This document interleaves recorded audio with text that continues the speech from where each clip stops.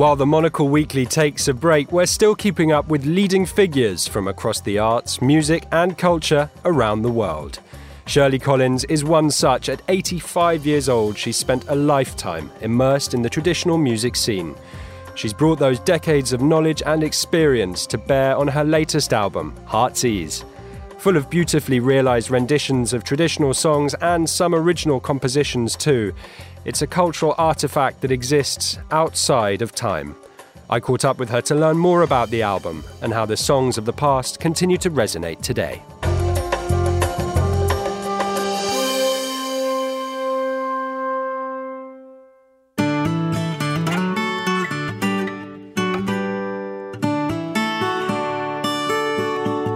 It's always been my conviction, because these songs come from other people, because they're traditional folk songs that have been handed down by often through generations, and because they've been sung by a particular person, and that's where I've learnt that from. I can't just snitch the song and exclude them. You know, I just feel I want to say where it comes from, and I just think it adds interest anyway to set it in a context. Because if you just get presented with a ballad, say like the first one, people who aren't familiar with it might think, what's this all about?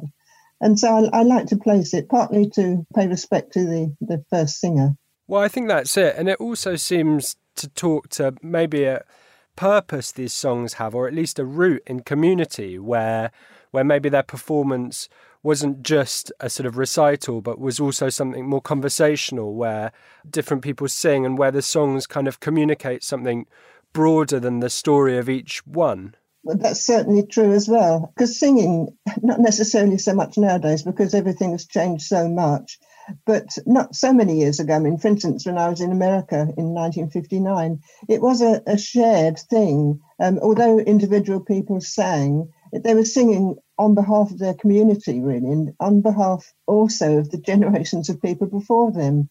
I mean, like that first ballad is one that came over from England. It's well known here. It's still widely sung. But it was carried by early settlers, and then it in turn settled in, for instance, in that case, Arkansas. And it's just so fascinating to me as well, you know, the journeys these songs take. So I just think there's a wonderful mystery about how it survives. There was a little ship and she sailed on the sea. The name of the ship was the Merry Golden Tree. Sailing on the low and lonesome low, sailing on the lonely lowland sea.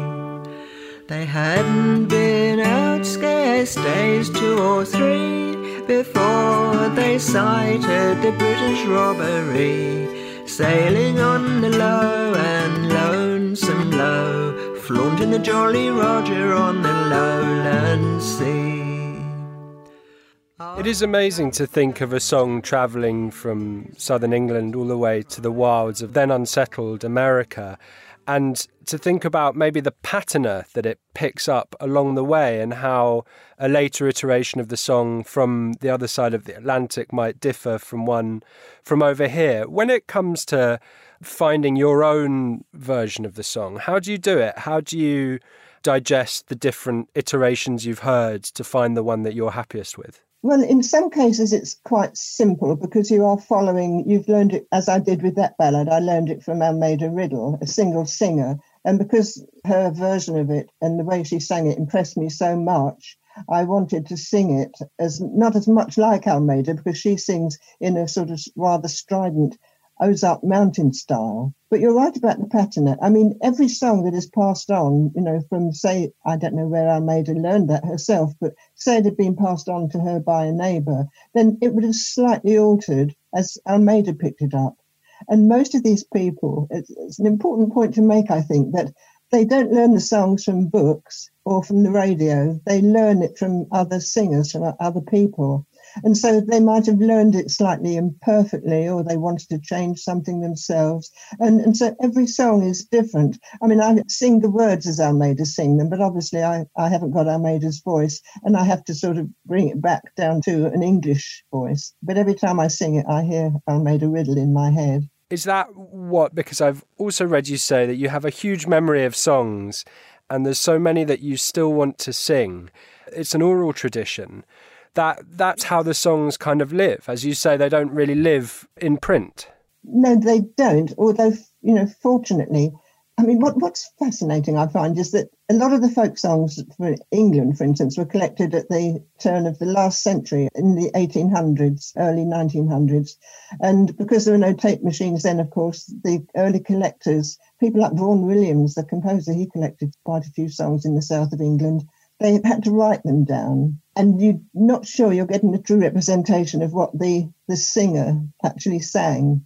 But with field recordings, once we've got up to being able to use recording machines in the field, then you have a true representation. You've got the absolute essence and the absolute performance of what that singer expects he or she is going to do to that song, So it's that wonderful directness from the field recordings that I find so invaluable, really. You just get to hear the person as well as to hear the song.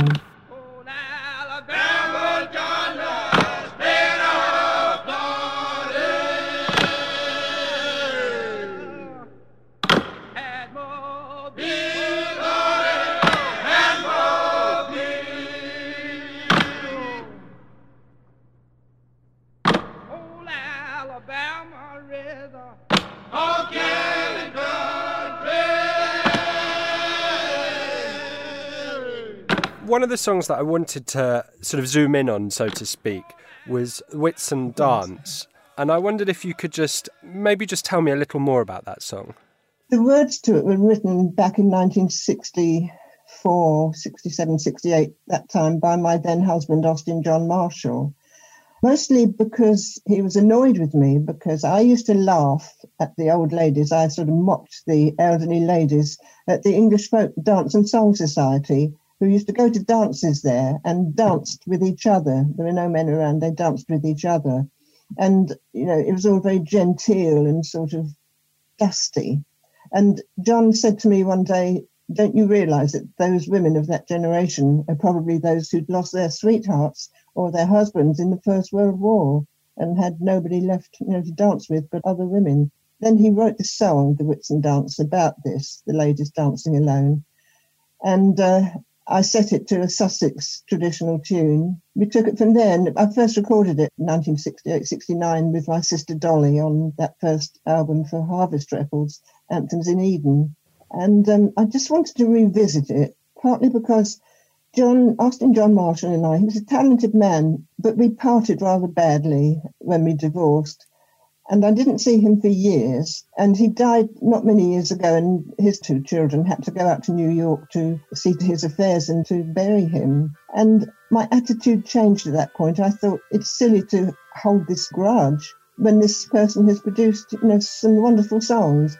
And so I decided to record it again. It's a much quieter version than it is on the original Anthems in Eden album. But I love the way it's sort of been drawn right down and is really sort of quiet and thoughtful. It's 51 springtimes since she was a bride, but still you may see her at each Whitsuntide, in a dress of white linen and ribbons of green as her memories of loving. It's a beautiful song, and it's a beautiful story. I think this idea of these old widows who are dancing with each other in the wake of this great sort of generation-destroying trauma is really powerful. And it made me wonder about the kind of role of folk music today, I suppose. I was thinking about the way that maybe it hasn't been quite as violent as the Great War, but we have and are living through times of trauma, of struggle. There are different social issues competing that are having quite a serious impact on the social fabric of civic society in the UK. And then on top of that, there's this quite scary cloud of coronavirus that does have an impact on people and that kind of negates even the possibility of finding comfort in community. And I wondered about the role that this sort of traditional music has in helping to build community and in helping to share a cultural experience among a set of people that maybe gives them some sort of unity of purpose or outlook. So many of the folk songs come from the 18th and 19th centuries, when a lot of men, especially on the sea coast of southern England, were pressed away to fight in the Navy. And those songs still come through to us and just give us an idea of the loss of men to war. What I'm not sure you can do is make it modern, start afresh sort of, with what's happening nowadays. Because people will write protest songs and songs about this, I'm sure. Whether they're going to be lasting ones, who can tell? We don't know. But they would be written in a mode, I think, that wouldn't have much to do with traditional music. I think they'd be rather like protest songs or more popular songs or modern songs. And that's absolutely fair because, most of the people are modern people. I just happen to sort of be able to go back centuries with my repertoire, so I find that easy. And those songs have stood the test of time as well. I'm sure there are going to be some songs written now that are really going to be of help to people and comfort people, and good luck to them. But what I find is that I still find more comfort in the old songs, because they still have that same reasoning behind them and the same longing for things to be better, but they're put so beautifully. The melodies are so lovely and the words just work so well in them all, because they've just been, as you say, honed by, people down generations. So we'd have to wait another generation or two to see if songs written nowadays would have the same lasting effect. These songs, do they exist outside time, or do they have a contemporary relevance for each generation, having been honed over so many years? I think they do have a resonance for each generation. It's whether each generation wants to listen to it, because we're supplied with so much music, we're inundated with it. So much of it is music business, that just floods us with music. I know, it's popular music and people love it. I tend not to like it because it just feels like it's got built-in obsolescence, and that nothing's going to last about it. I'm just always full of admiration for people who, young people or even middle-aged people who seem to know work from pop singers, several decades back. And I can't hardly recall a single song in my head, unless they're a couple of 100 years old or more. Father, Father, build me a boat, that on the ocean I'll go and float, and every king's ship that do pass by, there I'll inquire for my sailor boy. What does that repertoire of such old songs with such a kind of long view into the past, how does that change your relationship with the past? At one point in my life, I had a very romantic view of the past. And I've always loved England, mostly because I grew up in Sussex during the war, and we were taught to love England, and we loved England, and we loved the countryside, and I still do. But the way things are nowadays, I just find hard to like. I'm a staunch pro-European. I don't want to leave Europe. And I just cannot understand anyone really who would vote to leave Europe. Why? And so I just feel that it must be something in the water, I think. There's something that makes them lose their heads and want to be little Englanders. And this is one of the problems about singing English folk music. People think perhaps you're a little Englander too, but I'm not. I'm a big Englander, but it's my England that I love, not theirs.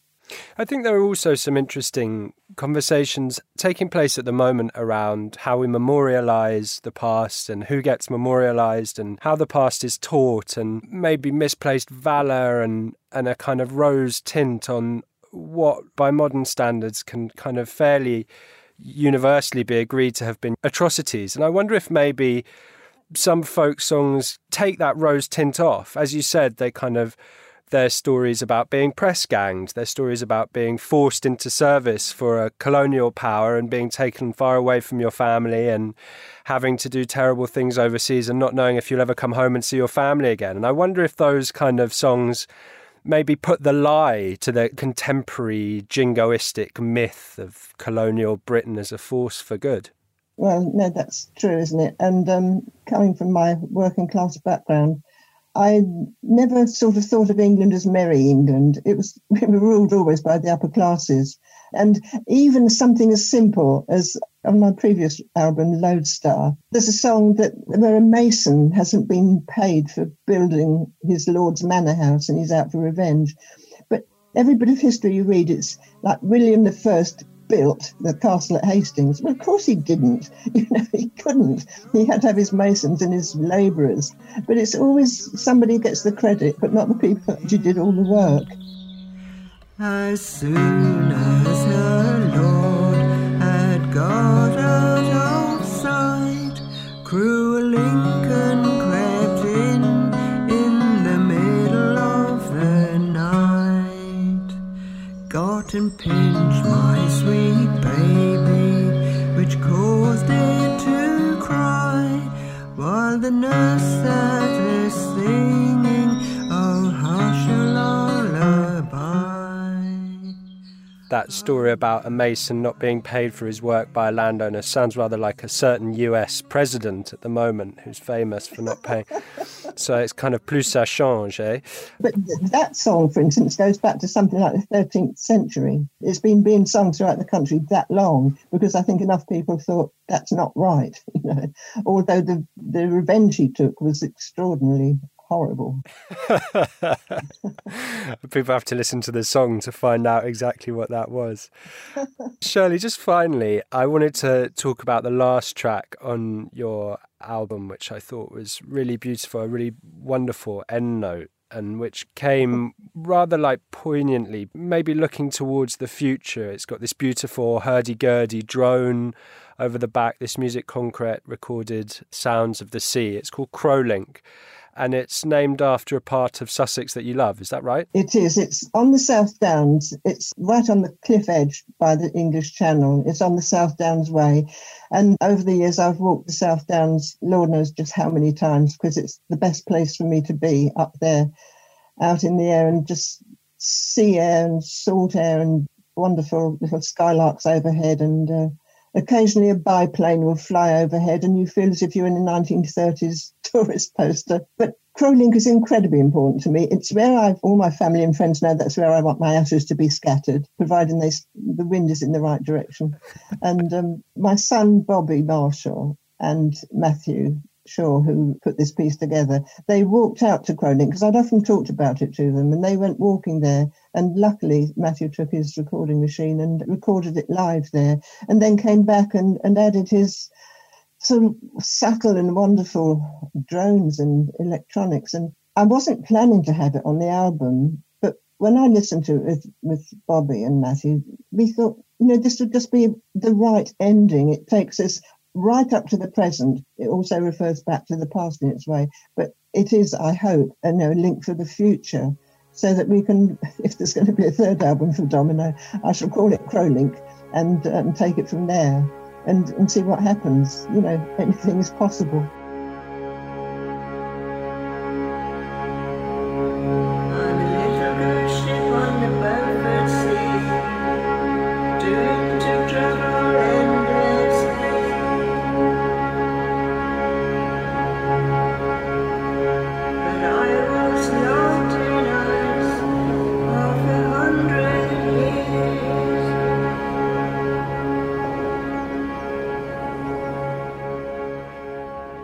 Shirley Collins there, and her new album Heart's Ease is out now. This interview was edited by the great May Lee Evans. I've been Augustin Macellari. Until next time, goodbye.